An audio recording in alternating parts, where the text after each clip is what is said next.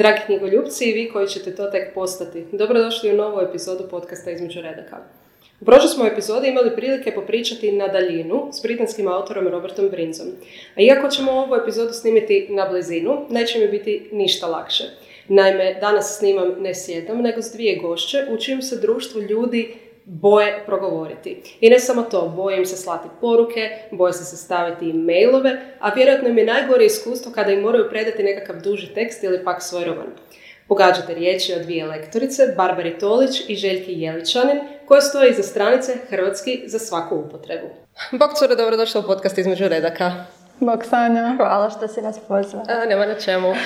Moram priznati da kad sam vas zvala, sam i ja isto imala zadršku oko slanja mailova. Znači prva adresa koju sam posjetila je naravno bila ispravi.me, onda sam još jednom, dva put sve pročitala, unaprijed se ispričala u mailu zbog svih pogrešaka, pa boli se svi ljudi komunicirati s vama?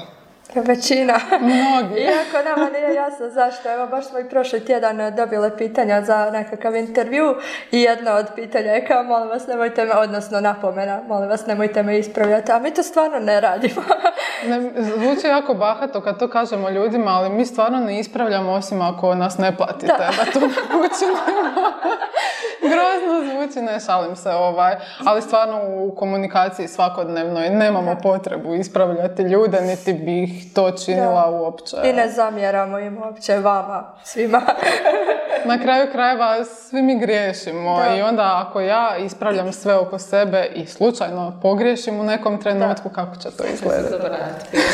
Ok, onda sad kad smo se riješili trauma, predstavite se malo široj javnosti, tko ste, šta ste i što radite? Ja sam Željka iz Petrinje, već 8 godina na zagrebačkoj adresi.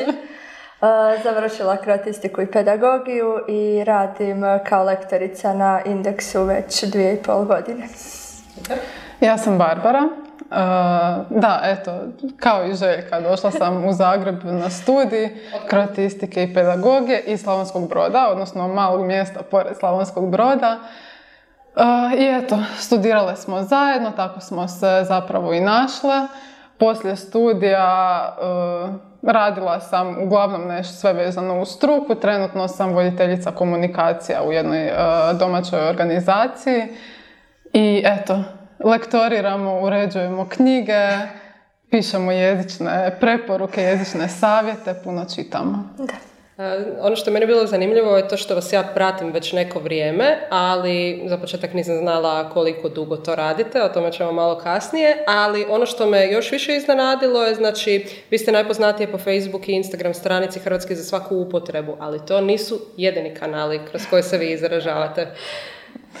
Da, imamo i svoju nekakvu web platformu, odnosno blog koji se zove Književne kritičarije, ovako zanimljivog naziva, zvučnog. Htjeli smo zapravo posvetiti se književnosti, ali nekako je to preraslo stvarno u platformu i za književnost, i za jezik, za razgovore sa raznim književnicima i slično. Da, i na TikToku smo odnedavno. Da, time se Barbara bavi, odnosno TikTok se tako samo održava.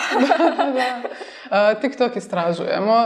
Zapravo je nastalo sasvim slučajno jer sam htjela pokupiti nekakav zvuk s TikToka i pridružiti ga svom videu kako bih ga objavila na Instagramu.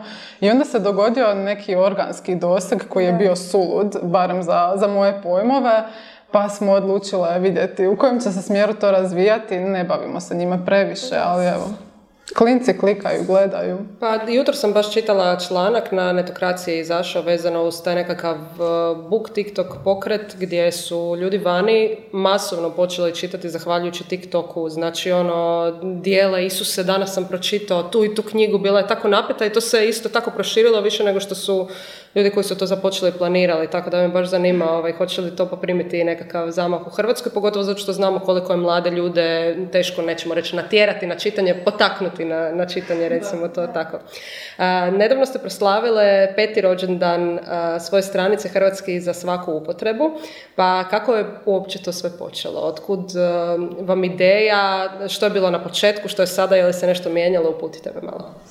Pa mi smo zapravo, to sad ponavljam već nekoliko puta u zadnje vrijeme, počele tako što smo htjele negdje dijeliti sve te citate, dojmove o pročitanim knjigama, a znamo svi koliko je to naporno kad netko stalno na svom zidu objavljuje na Facebooku. Gnjavi prijatelji. Da, onda oni sam kolutaju očima, ime opet ova s knjigama. I onda smo zapravo spontano kroz nekakav razgovor došli na ideju da si otvorimo Facebook stranicu. I na početku su to stvarno bili jezični savjeti i citati, a onda smo u međuvremenu počele osmišljavati nove rubrike, nove ideje su padale na pamet, tako da se dosta proširilo zapravo od kad smo počele. Da, i nekako smo spontano krenule i prema Instagramu. Instagram se dogodio 2018. Da. Kad još uvijek nije bio baš toliko popularan kao što je danas. I jako su dobre reakcije bile i onda smo nastavile, a u biti se sad događa to da Instagram ipak preuzeo taj glavni dio pozornosti, Facebook pomalo opada, pa smo... Naravno, kad Facebook hoće da mu plaćaš sa živom djecom, će na kraju doći tako da... Ali nam je jako zanimljivo zato što na Facebooku imamo jednu publiku, na Instagramu drugu, opet na TikToku je to neka potpuno druga priča, ali nam je to izvrsno zato što ipak uspijevamo okupiti više uzrasta i zainteresirati ih za teme kojima se bavimo. A koje su to teme kojima se bavite? Kakav sadržaj se može naći na vašim stranicama? Pa dijelimo sve, kao što sam već rekla, imamo jezične savjete ili kako ih mi zovemo jezične mrvice, nekad uspoređujemo pravopise jer jedan ima jedno rješenje, a drugo za isti problem. Što još pišemo recenzije, odnosno osvrte na knjige, iako to u zadnje vrijeme malo kaska. Imamo na kritičarijama razgovore sa književnicima, što još?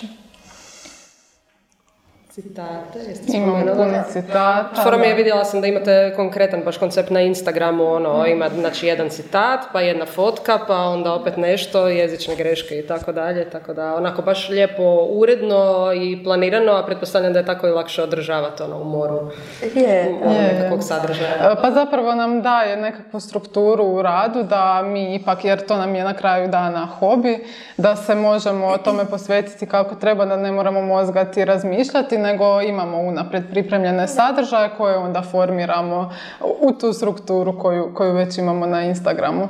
Da, imamo dosta sadržaja, imamo kvizove koji su postigli veliki uspjeh prije prošlogodišnje državne mature. Maturanti su poludjeli, to je bilo zanimljivo.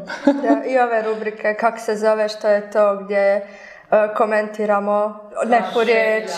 Da, to nam je super jer nam onda ljudi iz različitih dijelova pišu kako oni nešto kažu, pa bogatimo i mi vokabular. Da, u biti ne želimo biti puristički nastrojeni, ne želimo prikazati da je jezik jako raznolik, da ne postoji samo standardni jezik na kraju krajeva i nije jedino isključivo važan on, nego su važni i narječja, i sleng, i slične zapravo jezične pojave koje su jako zanimljive, a o kojima ne razmišljamo ovako svakodnevno. Otkud crpite inspiraciju? Postoji vani možda nekakve slične stranice? Jeste li uopće pretraživale ili niste ni gledali? Ne, znam da na Facebooku ima tih par nekih koji isto dijele, ajmo reći, jezične savjete. Ali nešto ovako, poput naše, ja zbilja nisam naišla na to, a inspiracija je, ne znam, posvuda stvarno. Ako čitamo knjige, bilježimo si citate, pa onda to poslije dijelimo, jezične greške isto, to je posvuda oko nas. Dok lektoriramo, bilježimo, ljudi nam se isto jave sa nekim svojim, nečim što ih muči, pa onda i to obradimo i tako. Zapravo je sve više ljudi koji se javljaju, koji imaju neke nedoumice, uglavnom su u pitanju oklade i onda mi moramo razriješiti oklade, to je jako važno.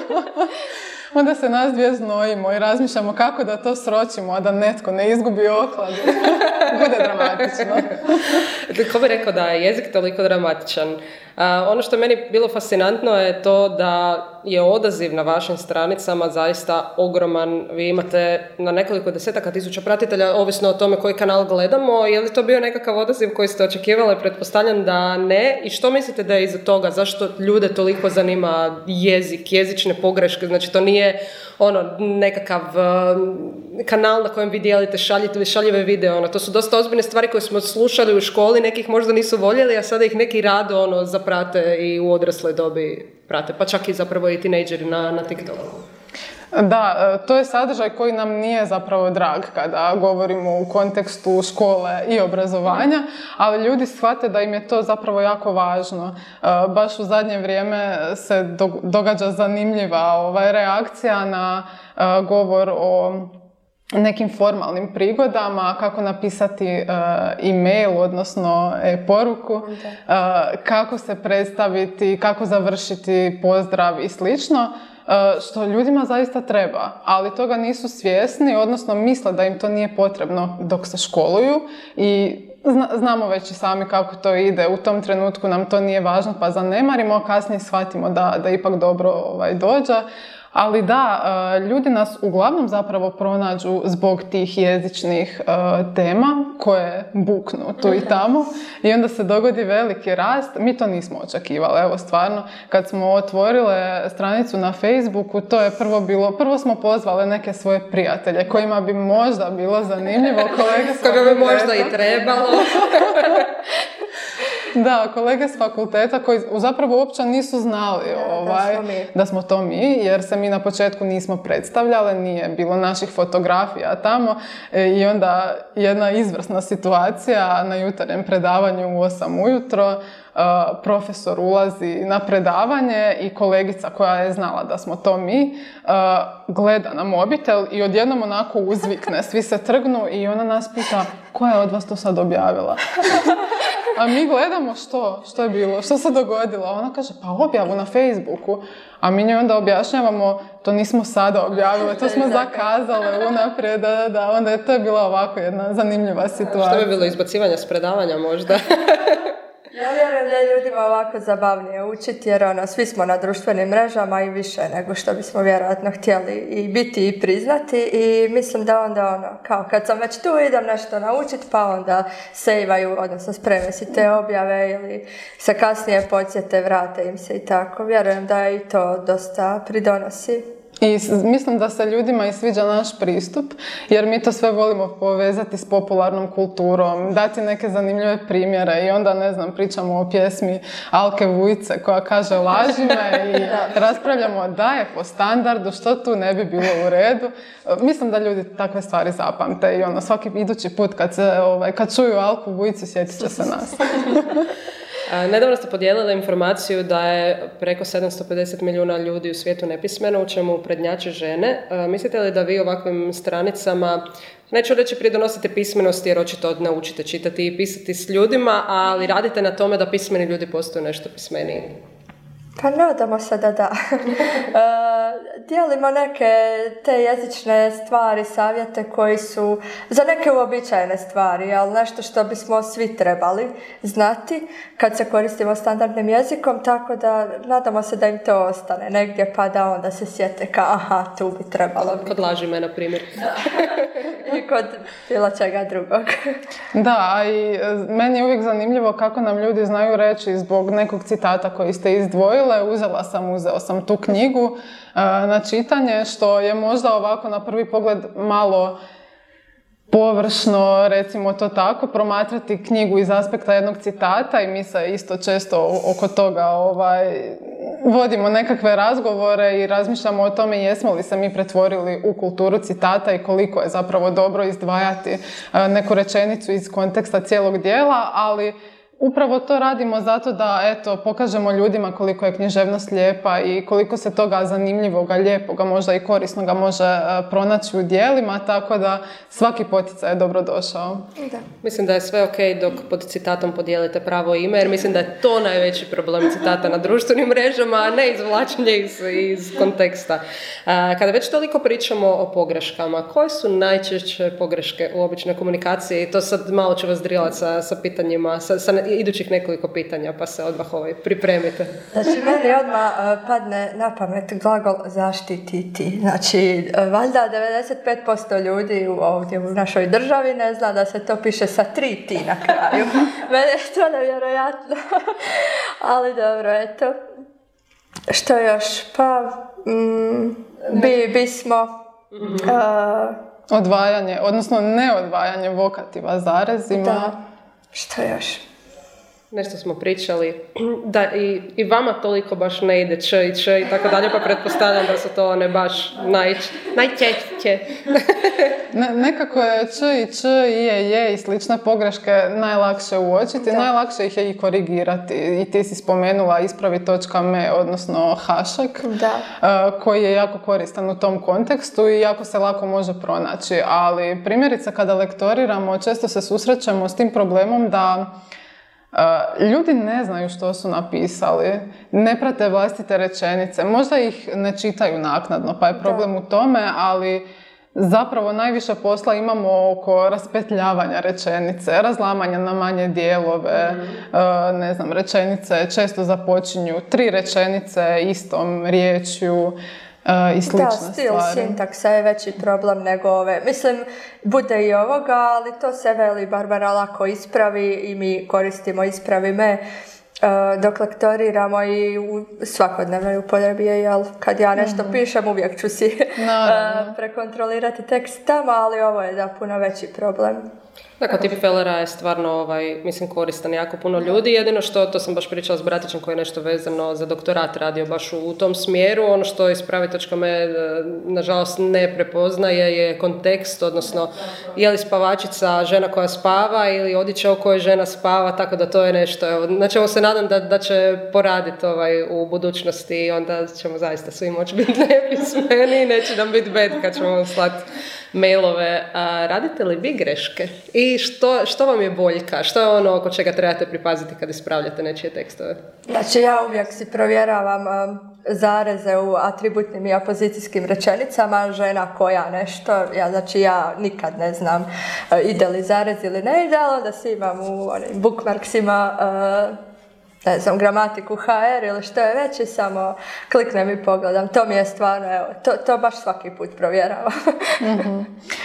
Meni je najveća poteškoća su mi neke stvari koje su, mogli bismo tako reći, oko kojih se jezikoslovci nisu usuglasili i onda ljudi znaju da se nešto piše ovako i ne razumiju kako se može pisati ovako, a kada im kažete može jedno i drugo, oni to ne prihvaćaju. Zašto može jedno i drugo? Što je naravno vrlo je frustrirajuće, ja to razumijem, ako itko razumije, to smo mi, ali kada, ne znam, dosta smo se zezali oko u ime, može se pisati i sve zajedno i odvojeno i onda je to ljudima grozno. Kada se, možda se nisu susreli s tim i onda kad to vide, aha, pogreška, evo ga. Idemo osuditi. Da, oko toga dosta pazimo jer znamo da neki na to jako reagiraju, neki ne, pa eto, uvijek se trudimo nekako dati mogućnost izbora, objasniti zašto je jedna opcija dobra, zašto nije. Naravno, neke stvari nemaju objašnjenja, to znamo, da u pravopisima i gramatikama također postoje neke činjenice koje možda nisu argumentirane, koje ne možemo objasniti, ne znamo zašto tamo stoje, ali eto, moramo se nositi s njima. Koliko je naš jezik živi, koliko se često mijenjaju ta nekakva jezična pravila? Evo sad i kad se spomenula riječ pogreška, odmah mi je zazvonilo, jel treba biti pogriješka ili greška ili pogreška i to imam osjećaj kao da mijenjaju svakih par godina da nas zeznu, a ti mi reci da nije tako. Pa ljudi s kojima mi razgovaramo, koji su zaista stručnjaci, mi ne volim sebe nazivati stručnjakinjom, koji su veći stručnjaci od nas, koji se time zaista bave svakodnevno, vole reći da se te neke razlike možda i rade kako bi se određeni priručnik bolje prodao, kako bi netko na tome zaradio. Kako bi se tiskao novi priručnik između ostalog. Novo izdanje, dopunjeno izdanje, ovako, onako. Da, koliko god mi to željeli priznati ili ne, kod nas možda čak i više nego u drugim jezicima, sve je to pitanje politike. Tako da, eto, to je nešto na čemu se svi trudimo raditi, ali mislim da se neke stvari neće baš tako lako moći ispraviti, tako da naš jezik se, kao i svi drugi naravno, jako puno mijenja, a sad pitanje je koliko zapravo struka, odnosno koliko standard želi biti podložan takvim promjenama. Ima li bojazni za to da će jezik izumreti, posebno je li možda u nekom napadu od strane engleskog jezika koji u svakodnevnom govoru jako često ulazi? To je istina, da se engleski sve više uvlači, ali ne vjerujem da će izumrijeti. Mnogi, jako puno ljudi se još uvijek koristi hrvatskim jezikom, pišu se knjige na hrvatskom. Ta anglizacija je nekakav očekivan proces jer je engleski toliko popularan i mlađe generacije ga jako dobro znaju i koriste, ali ne vjerujem da će to sad u toj mjeri utjecati na hrvatski. Jedan jezikoslovac rekao je da kada bismo iz hrvatskog jezika izolirali sve što nije hrvatsko, da bi u hrvatskom vjerojatno ostalo samo a i ali, čini mi se. Da, što od germanskih riječi, što od turcizama. Mislim da nam je engleski najmanji problem. Engleski je aktualan, eto, ti anglizmi su dosta česti u zadnje vrijeme, ali mi imamo jako puno turcizama, kao što si rekla, i germanizama. Tako da to se sve događa i to je normalno, ja mislim, za bilo koji jezik. Mislim da i primjerice i njemački jezik ima jako puno anglizama, sve više kako se tehnologija počela ubrzano razvijati. Mislim da ne moramo strahovati od toga sve dok se mi trudimo obogaćivati, kako si ti rekla, svoje vokabulare, čitati, ne koristiti se uvijek jednim te istim riječima, nego malo razmišljati o različitim varijantama i mogućnostima. Ono što mi je ostalo u glavi još od srednje škole, imala sam profesora iz hrvatskog kojeg sam jako voljela, profesor Pilić, ako ovo gledate, nadam se da ste ponosni, volim ga često spomenuti u razgovorima. Ono što nam je on tad rekao, a ne znam je li to i danas na snazi, je da su recimo u Francuskoj imali nekakav zakon gdje si, barem u službenim nekim tekstovima, novinama i tako dalje, ako bi se koristila riječ engleskog, da bi onda to bilo financijski kažnjeno. Ali mislite da bi takve drakonske kazne trebali uvesti i kod nas? Mislim da bi svi bili vrlo siromašni da se to dogodi. Da, kod nas je čak sad, na početku se isticalo te riječi, kad u hrvatskom tekstu iskoristimo nešto, što nije hrvatsko, pa onda stavimo u italik, ali sad se i to sve više gubi, tako da... Ljudi izbjegavaju italik jer ga onda ima previše u tekstu. Dobro, Francuzi su osebujni jednostavno oko svog jezika, a oni engleski ne bi uopće pričali, ako ga znaju, ako ga ne znaju, tako da eto, nadam se da se nećemo povoditi za njihovim primjerom. Kako vas dvije ostajete, i to ću sad namjerno tako reći, update-ane, što se tiče jezika, kako se obrazujete, čitate li priručnike, kako saznajete za ta nekakva nova pravila, recimo znam da kolegicama iz računovodstva stižu novi zakoni na mail i tako dalje, stižu li vama takve stvari na mail? Zakoni, ne. Dobra ideja, možda treba smisliti nešto. Možda bismo mi mogli uvesti neki newsletter. Nova riječ u hrvatskom riječniku. Pa koristimo se priručnicima da svakodnevno listamo pravopise, listamo gramatike, ove internetske priručnike, to je stranice. Znanstvene, stručne članke koje kolege pišu. A i obično kad neko želi uvesti nešto novo, onda se oko toga stvori jako velika pompa i buka u javnosti, pa onda i mediji pišu, tako da zbilja nije teško ući u trag novim preporukama ili savjetima. A možete otići na TikTok i vidjeti o čemu klinci govore ovih dana. Obje ste lektorice ne samo nekakvih stručnih tekstova, nego i onog što pretpostavljam vam lakše padne, a to su knjige. Ne samo lektorice, nego i Barbara, ako se ne varam, ti si urednica, za Željko nisam uhvatila, možda i ti, jesi, dobro. Okay. Sve radimo zajedno. Dobro. U čemu najviše griješe autori? Što domaći, što strani? Pa možda ovo što sam već spomenula, rečenice, jednostavno ta struktura rečenice koja nekada ode u nekim čudnim smjerovima, možda bude predugačka ili možda budu čak previše rascjepkane pa ih treba povezati, malo preokrenuti. Mi imamo sreće, evo, dosad, ovo s čim smo se dosad susretale zaista su bili jako dobri i lijepi tekstovi, tako da nismo imale toliko posla oko č i č i je, ali eto, da, ta sintaksa je nešto na čemu uglavnom najviše radimo, kako bi tekst bio tečan, kako bi jednostavno kako čitatelj ne bi zapinjao na tim rečenicama. I upravni govori, odnosno dijalozi, da, to je svima boljka nekakva. Navodnici, zarez ili zarez pa navodnici, gdje ću staviti točku? Pa onda to uglavnom nama prepuste, što je meni skroz ok. Sad ste rekli kako ste ispravljali uglavnom nekakve lijepe tekstove pa ste mi izbile sljedeće pitanja, a taman se nadala nekakvim tračevima, a to je kada morate surađivati sa domaćim autorima, je li tu možda bilo nekakvih peripetija, odnosno kako autori podnose vaše uplitanje u njihov tekst, jer mislim, ne ispravljate vi samo tipfelere, rekli ste da ispravljate i to kako i rečenične konstrukcije, pa razlomite rečenicu i tako dalje, a autori, a to mislim mogu reći iz osobnog iskustva, imaju određenu razinu ega i onda kad im netko petlja po njihovim rečenicama, kako to uglavnom podnose? Svi mi imamo ego. Ja ću to odmah reći.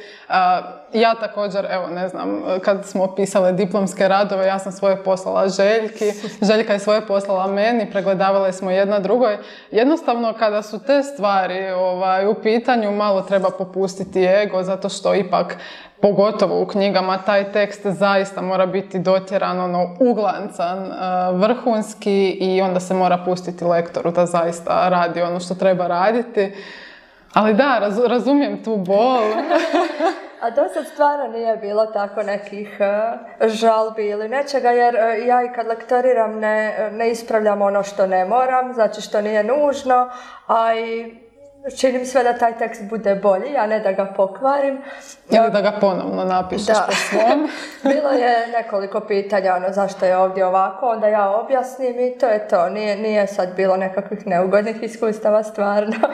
Kakva su tvoje iskustva? Pa baš sad razmišljam o tome. Imala sam stvarno fantastičnu lektoricu na prvoj knjizi i recimo urednice, kako pričamo dosta o televizijskim serijama, urednica je inzistirala da se to naziva serijal, jer u pravilu bi to trebao biti serijal, međutim tu je lektorica stala na moju stranu i rekla je nitko ne govori, pogledao sam super TV serijal na Netflixu i onda smo stavili ono što je zapravo pogrešno, što je iz moje perspektive sa strane lektorice odličan potez, jer moraš isto tako znati kako će neko doživjeti to što si ti ispravio. Ako ćemo se svi držati standardnog jezika, onda to možda neće biti toliko pitko kako bi trebalo za knjigu te vrste tog žanra. Eto, tako da. Mi smo isto, čini mi se, barem iz naše perspektive, dosta smo fleksibilne oko toga i zaista oko nekih stvari se morate zaista dogovoriti jedna i druga strana, vidjeti što je najbolje, kako si ti rekla, što najbolje funkcionira u određenoj situaciji. Jer da, roman nije nužno znanstveni članak i sasvim je u redu. Baš nedavno smo lektorirale jedan roman gdje je bilo jako puno pive. Dakle, ne piva, nego pive. I onda smo nas dvije... Misliš, imali ste pivu sa strane dok ste lektorirale. Bilo je jako puno pive, pa nismo to baš izlektorirale kako spada. Može i tako, šalim se. Da, onda smo razmišljale što ćemo s tim učiniti, hoćemo li pivu ostaviti, naravno u dijalozima smo ju ostavile jer nam je jasno. Aha, pivo i piva, hajmo na pivo umjesto na pivu, kao što, da. I onda smo mi imale moralne nedoumice, hoćemo biti grozne osobe ako to ispravimo i u samom tekstu. Dakle, Barbara imala nedoumice, I onda sam... Što to znači, da si ti stroža ili si ti to htjela pustiti? U ovom slučaju sam bila stroža. Da, ja sam prvo sve ispravila u pivo, osim u dijalozima, i onda sam zvala Željku i pitala ju što da radim. Hoću ja biti grozna ako ja ispravim to pivo, tu pivu u pivo, i onda je Željka rekla ispravljaj. Tako da. Pokušavamo naći nekakav balans između toga da će ispod tog teksta stajati naše ime i prezime, da, a opet s druge strane da ga ne uništimo potpuno i da se ne izgubi ono što je autor htio. Naravno, dobile smo autorsko odobrenje da ispravimo, tako da je pivo na kraju. Da se staviti, idemo na cugu. Onda bi to bilo jednostavnije. Znam da u vašem svijetu ima dosta prijepora između lektora i urednika. Je li to ista relacija kao autor-lektor ili se tu radi o nečem drugom? Znam da je na jednoj knjiškoj grupi bila jedna ogromna rasprava oko kao lošeg prijevoda, zapravo ispalo da je lektor imao jako puno intervencija u prijevod, pa jeste vi možda imali takve probleme ili...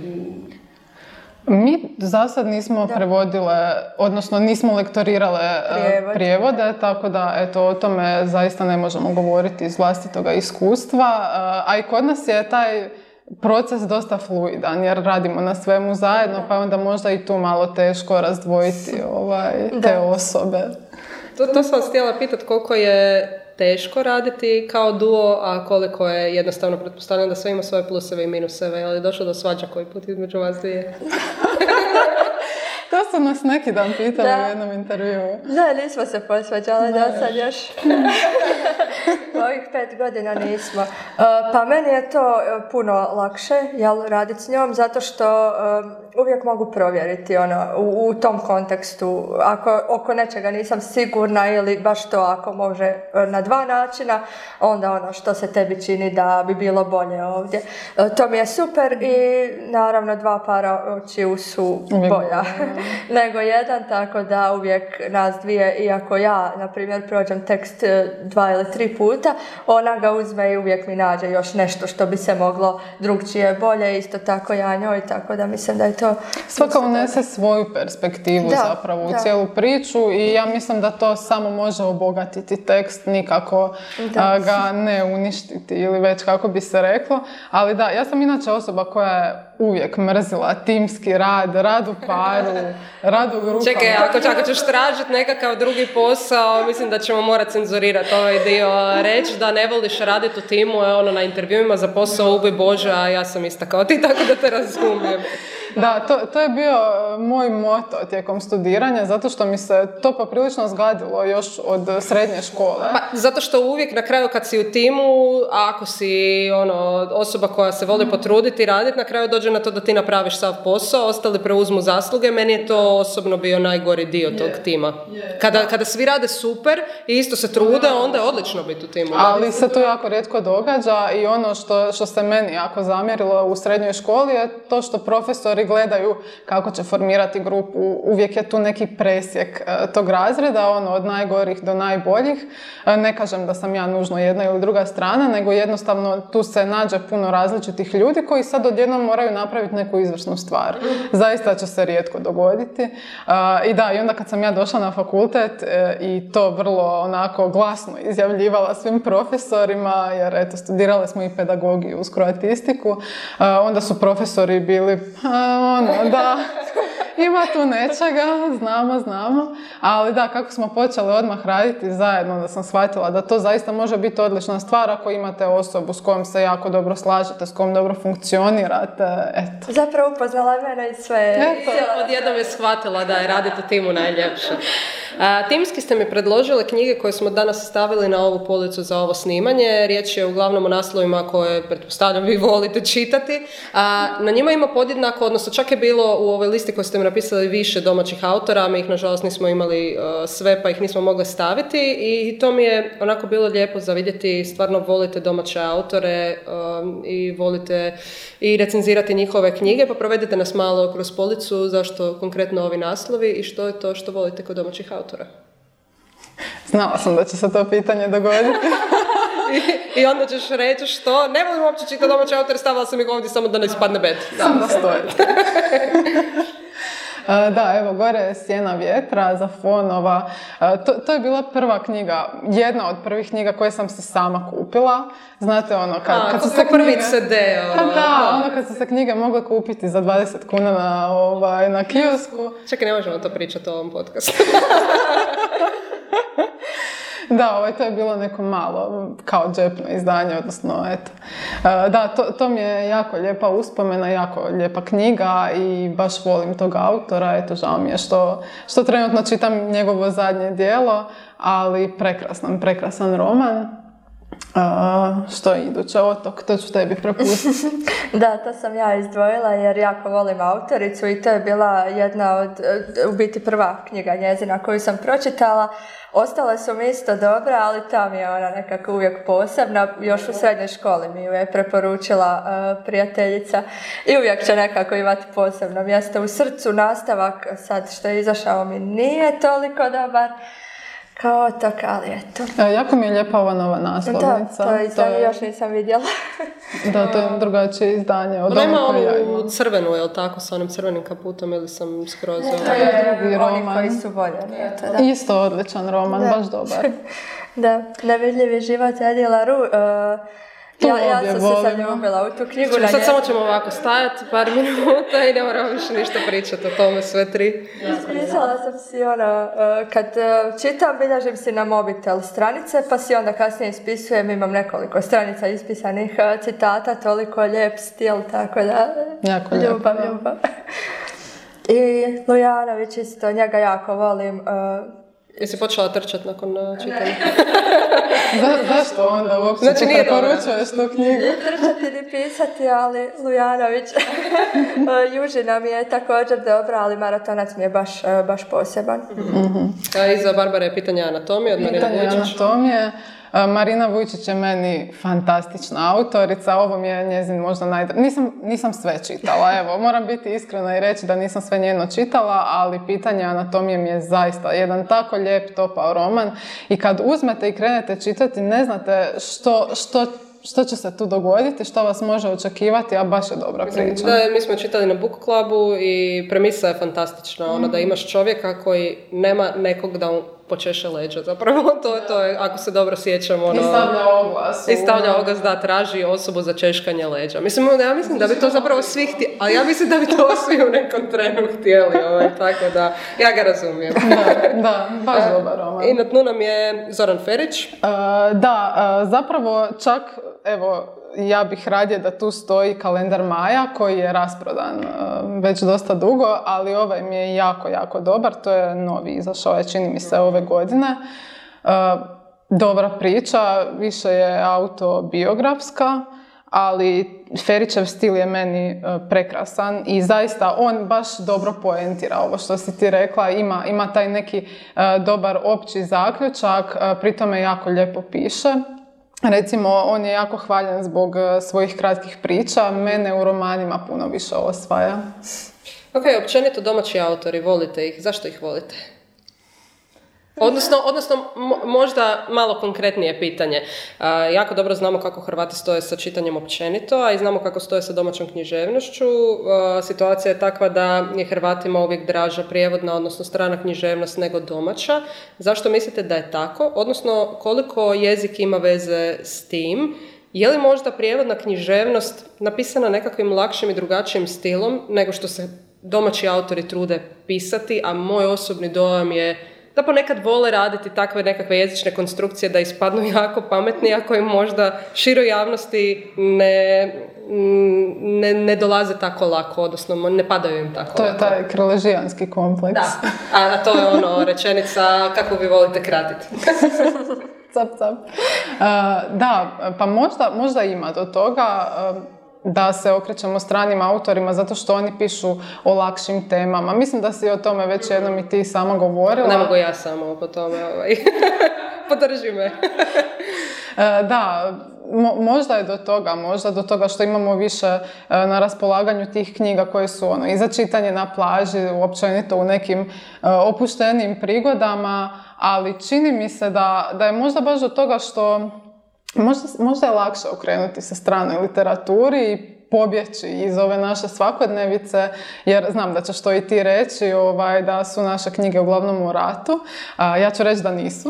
Iznenadilo me, zapravo sam radila u nekom trenu istraživanje, jer moje sve nekakve akcije dolaze iz tog da me nešto iznervira i onda sam išla malo, znači mislim da sam za 2019. čak sam radila nekakve grafove gdje sam gledala sve knjige koje su izašle na hrvatskom i gledala sam malo tematiku, bilo ih je jako teško razdvojiti jer ne znam, jedna će imati rat i obiteljske odnose, ali da, išla sam s tom premisom da, to je s hipotezom koja mi nije bila potvrđena, a to je da je većina knjiga o ratu zapravo nije, ali ono što sam tada zaključila je da Hrvati najviše pišu drame i da se uglavnom sve svodi na nekakve obiteljske odnose i to onako dosta teške obiteljske odnose i dosta teške obiteljske priče, tako da eto. Da, to je možda zbog toga što je to naša svakodnevica, što je to naša eto i prošlost, to nam je upisano u identitet i ja razumijem da je jako teško napisati djelo koje će biti u potpunosti izvan konteksta u nekom balončiću, zato još više cijenim autore koji uspiju pisati o teškim temama, ali ih opet prikazati na malo drugačiji način, dati neku novu perspektivu. Jako dobar primjer mi je Pretenjačin Plivač. To je ratna tematika, zaista jest, ali eto iz perspektive jednog srednjoškolca, odnosno dečka koji upisuje fakultet i svega to sad jako plaši, ne razumije što se događa, van je ljeto, on je na otoku i pliva i kako je moguće da se sad tamo negdje događa neki rat, a situacija je idealna, vremenski uvjeti su divni. Tako da ja jako cijenim kada ljudi uspiju te teme ipak staviti u neki drugi kontekst, prikazati ih iz neke nove perspektive. Mislim da nam je to jako važno, ali da, imamo jako puno djela koja se uopće ne dotiču toga. Da, nekako ljudi kao da zaziru zato što su čuli da je to tako, sve su teme ratne ili zato što su čitali u srednjoj školi, ne znam, Krležu, da, ili Marinkovića ili neke autore, ne znam, Nehajeva i Stipančiće koji su onako turobni romani. Povijesno opterećeni. Da. Jednostavno treba uzeti, malo prokopati i nađe se tu svega. Mi baš zato smo i grupu na Facebooku napravile preporuke za čitanje domaće književnosti, gdje stvarno nastojimo ljude potaknuti da čitaju domaće autore, jer gube jako puno ako ih ne čita, ako vas ne čitaju. Ima stvarno jako dobrih djela koja uopće ne spadaju u te neke kategorije. Ja bih suprotno popularnom uvjerenju nekom općem rekla da Hrvati jako lijepo pišu o ljubavi.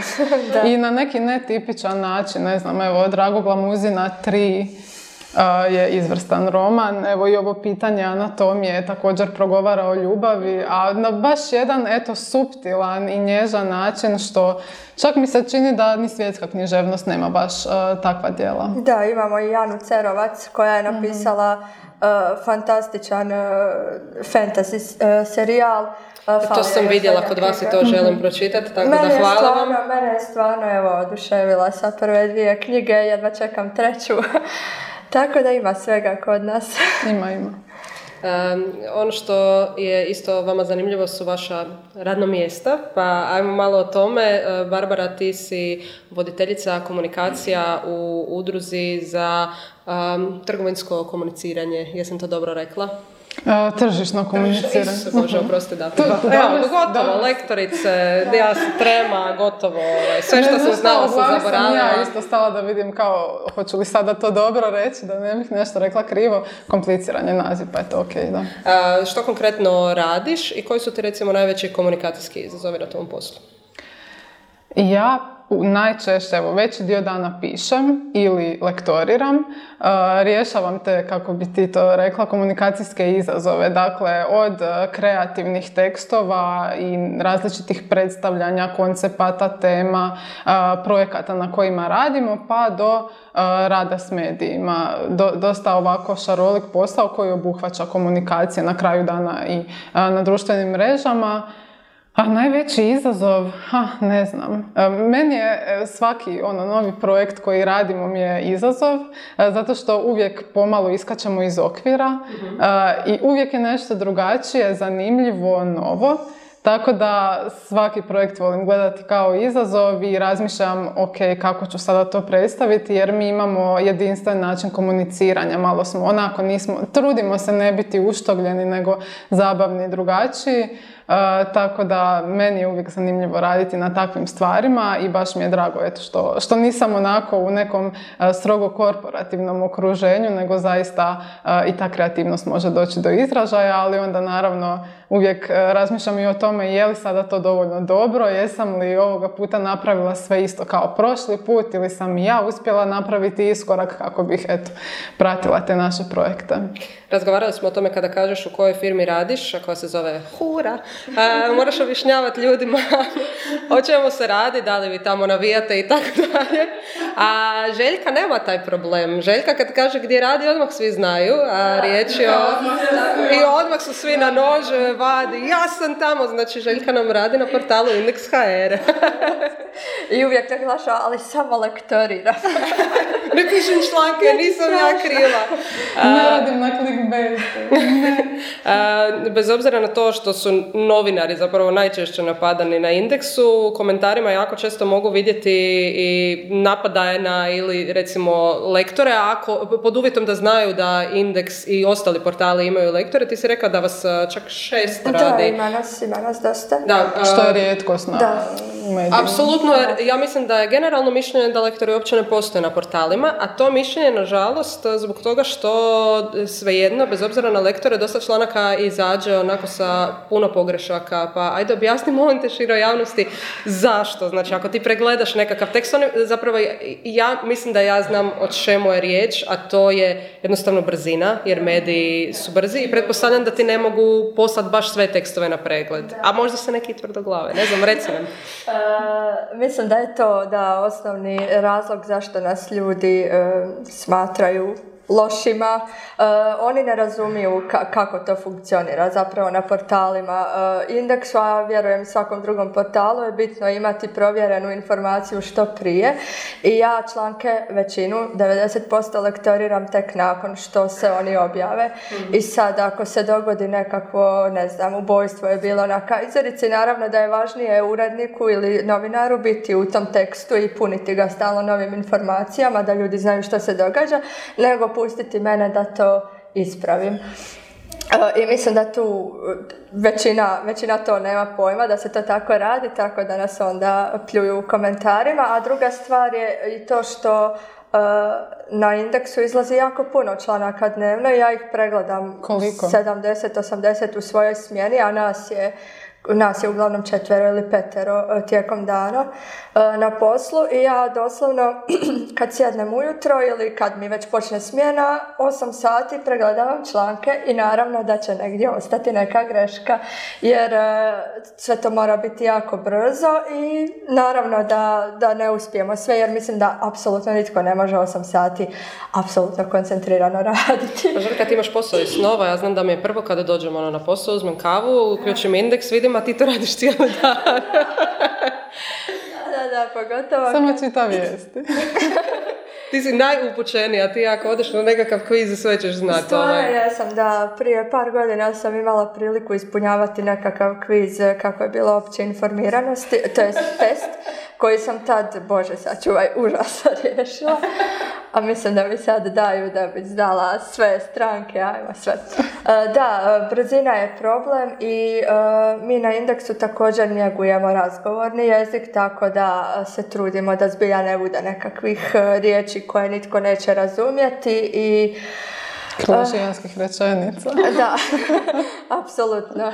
A ima tu naravno i s novinarima posla, pa onda ja javim kao, ovo je malo nezgodno, nisi to baš to dobro složio i ne znači ta rečenica to što ti misliš da znači, i onda mi novinar kaže, ali ja mislim da će svi razumjeti. I onda ja kažem, dobro, ja sam te upozorila, ti ako misliš da hoće, ostaje. Tako da više je tu faktora, a ljudi samo skaču na svakakve te male neke. Zapravo oni svi prepoznaju te neke svakodnevne greške i tipfelere, to će prvo vidjeti, a to je zapravo, to se najlakše ispravi, da, i najmanji je dio posla. Da, to je ono što ljudi ne shvaćaju, koliko truda i rada ima iza svih tih tekstova i ono što je zapravo primarno, a to je da te taj tekst o nečem informira, a ne je li on točno napisan ili nije. Najbolje mi je, oprosti, indeks ima dolje ispod, kao ako znate nešto više ili nađete grešku, javite. Tekst izađe u sljedećih pola minute, netko javlja, tu si nešto, imaš tip čele. A dakle, ja čitam neki koji je izašao prije 10 minuta jer još nisam došla. To su neplaćeni lektori, to morate cijeniti. Da. Sve imamo dobro, i izbornike, i komentatore, i lektore, sve mi možemo sami. Da. Što je u planu za dalje? Što se tiče vaših kanala, znači što se tiče privatno, poslovno i ono što mene najviše zanima, hoćete li se nekad same okušati u pisanju? S obzirom na to da ste velika obožavateljica knjiga. Ja ću odmah odgovoriti od ozada, ne, sigurno se nikad neću sama okušati u pisanju, osim recimo na nekom portalu ili nešto tako, jer već smo i imali iskustva sa novinarstvom obje, to mi se svidjelo, ali ja zbilja nemam nekih afiniteta. Ja čekam iza ugla da Željka ipak nešto napiše. Kad je ovako odrješito rekla nikad. Ko čeka dočeka, ti nećeš dočekati.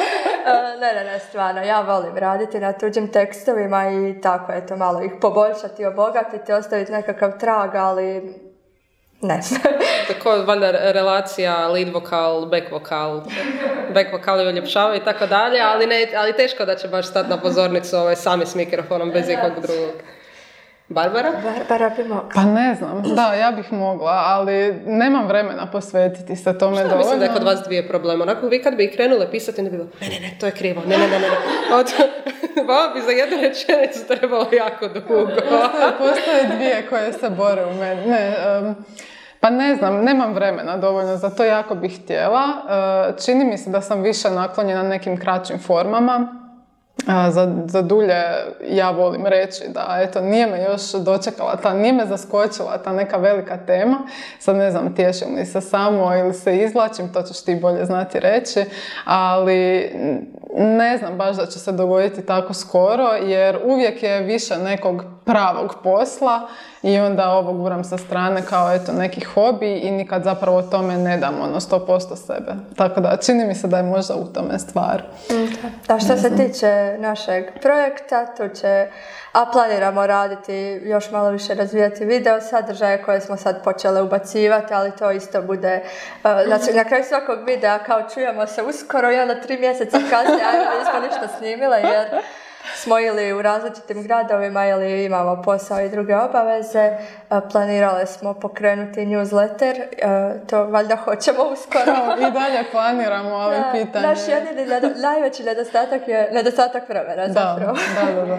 Imali smo sad i grupu na Facebooku, zanemarili, to moramo opet aktivirati, da. Evo, mislim da ste se sad iskupile, pričali smo od 40 minuta do sat vremena, za sve ove videe koje niste snimile, mislim da sad imaju ljudi dosta materijala da vas upoznaju. Bez obzira na to hoćete li pisati ili nećete, ja ću vas danas natjerati da mi izmislite nastavak jedne priče, znači riječ je o našoj rečenici koja se nastavlja iz epizode u epizodu. Ja se sad moram pomoći sa šalabakterom, a slobodno možete i vi. Trebali smo i mi. Slobodno se konzultirajte dok ja čitam za sve naše gledatelje i slušatelje rečenicu, a ona glasi: prokletstvo, ali ne ono koje kažemo u frustraciji, nego pravo vještićje. Kao da se ajmo iz početka. Prokletstvo, ali ne ono koje kažemo u frustraciji, nego pravo vještićje. Kao da prokletstvo koje smo naslijedili samim našim rođenjem na ovom planetu nije dovoljno, neka se uglađena starica odlučila stvari učiniti zanimljivijima. Probudila se rano, kao i svakog jutra prije toga, i počela brusiti najveći nož koji je mogla naći u svojoj kuhinji. Grlo se neće prerezati samo. I ne bi to bio neki brzopleti čin. Poznaje ovu misao otkad poznaje sebe. Zadovoljna oštrinom noža, starica ga je spremila u torbu i zaputila se van, pa hodala cijeli dan i cijelu noć dok nije došla do raskrižja. Evo, Barbara ima književni afinitet. Loptica je bačena. Ti napiši, ja ću lektorirati. Da, slušala sam ovu priču kako je nastajala, nisam znala kraj, nisam još pogledala prošlu epizodu. Nemoj čitati titlove kad ćeš gledati, ja sam ih radila. Nastavi. Da, meni to raskrižje miriše na Thompsonovu pjesmu. Šalim se. Dobro. Ne razmišljam, nije da znam Thompsonove pjesme, ali razmišljam je li se ikad spominjalo raskrižje, ali okej. Ne, nije konkretno raskrižje, ali kao hoće li sada skrenuti lijevo ili desno na raskrižju, možda. Tko je napisao knjigu? Joj Bože. Putovanje u srce hrvatskoga sna. Da. Luka Bulić. Možda. Da, onda smo ju čitali na faksu. Vlado Bulić. Luka Bulić. Ne znam, sad smo baš smo počeli u glazbenom stilu za preporuku. Da, uglavnom tamo, to smo čitali na faksu. Da, sad mi u digresiju, ali glavni lik pusti si Thompsonovu pjesmu daleko, daleko i prati stihove. A prije toga se malo napije, čini mi se. Da, i nadrogira, nešto tako. I onda gleda kamo će ga dovesti i dovede ga do nekakve kuće u kojoj su nekakve orgije. Odnosno vile. Ljudi, šta bi čitali na faksu? Vidiš da nije sve Nisu vratila. Ima nešto i u orgijama. Da se vratimo na raskrižje. Molim te ne stavio rečenicu prije nego što ode predaleko. A Sanja se bojala kako će ići priča. Kao sad imaš odgovor, neće ići dobro. Da izvadi taj mobitel pa ćemo nešto zapisati. Hvala, sad će mi daleko svirati. Hoće skrenuti. Kako je išla zadnja rečenica? Izašla je iz kuće i krenula, oprosti. Znači, zadovoljna oštrinom noža, starica ga je spremila u torbu i zaputila se van, pa hodala cijeli dan i cijelu noć, dok nije došla do raskrižja. Znači, ubacit ćemo lijevo i desno. Hajde, piši. Što piši? Znači, ne znam, evo, treba ići desno, ali ipak neće. Nego odluči ići lijevo. Jer joj se nešto ne čini. Neka crna slutnja. Može. I šta se dogodi kad skrene? A neko iznenađenje mora biti. Neko ju zazove. Da, nećemo otkriti ko, to će iduća osoba. Da, moramo uvaliti nekoga ko je sljedeći. Dobro. Ne znam, znala je da treba ići desno, ali osjećala je da nešto nije u redu, pa se zaputila lijevo. A zatim ju je netko zazvao. Ok. Ili začula je glas. Hvala vam, trebalo vam je, ali... Napisat ćemo ti, pa ćemo ti... Može, bilo bi mi lakše, molim bez gramatičkih pogreški. Hvala naprijed. Hvala vam, cure, na ovom gostovanju. Meni je bilo jako zanimljivo. Nadam se da su svi nešto novo naučili. Ja svakako jesam. Znači, ne moram se bojati sljedeći put kad ću vam slati mail. Mislim da mi je to najveća poruka ove epizode. I veselim se vašim budućim uspjesima. Znam da će ih biti. A možda i nekim dužim ili kraćim tekstovima. Hvala ti. Baš hvala nam je bilo lijepo. Da. Ja se nadam da će drugima biti ne samo poučno, nego i zabavno. Da. Vjerujem da hoće.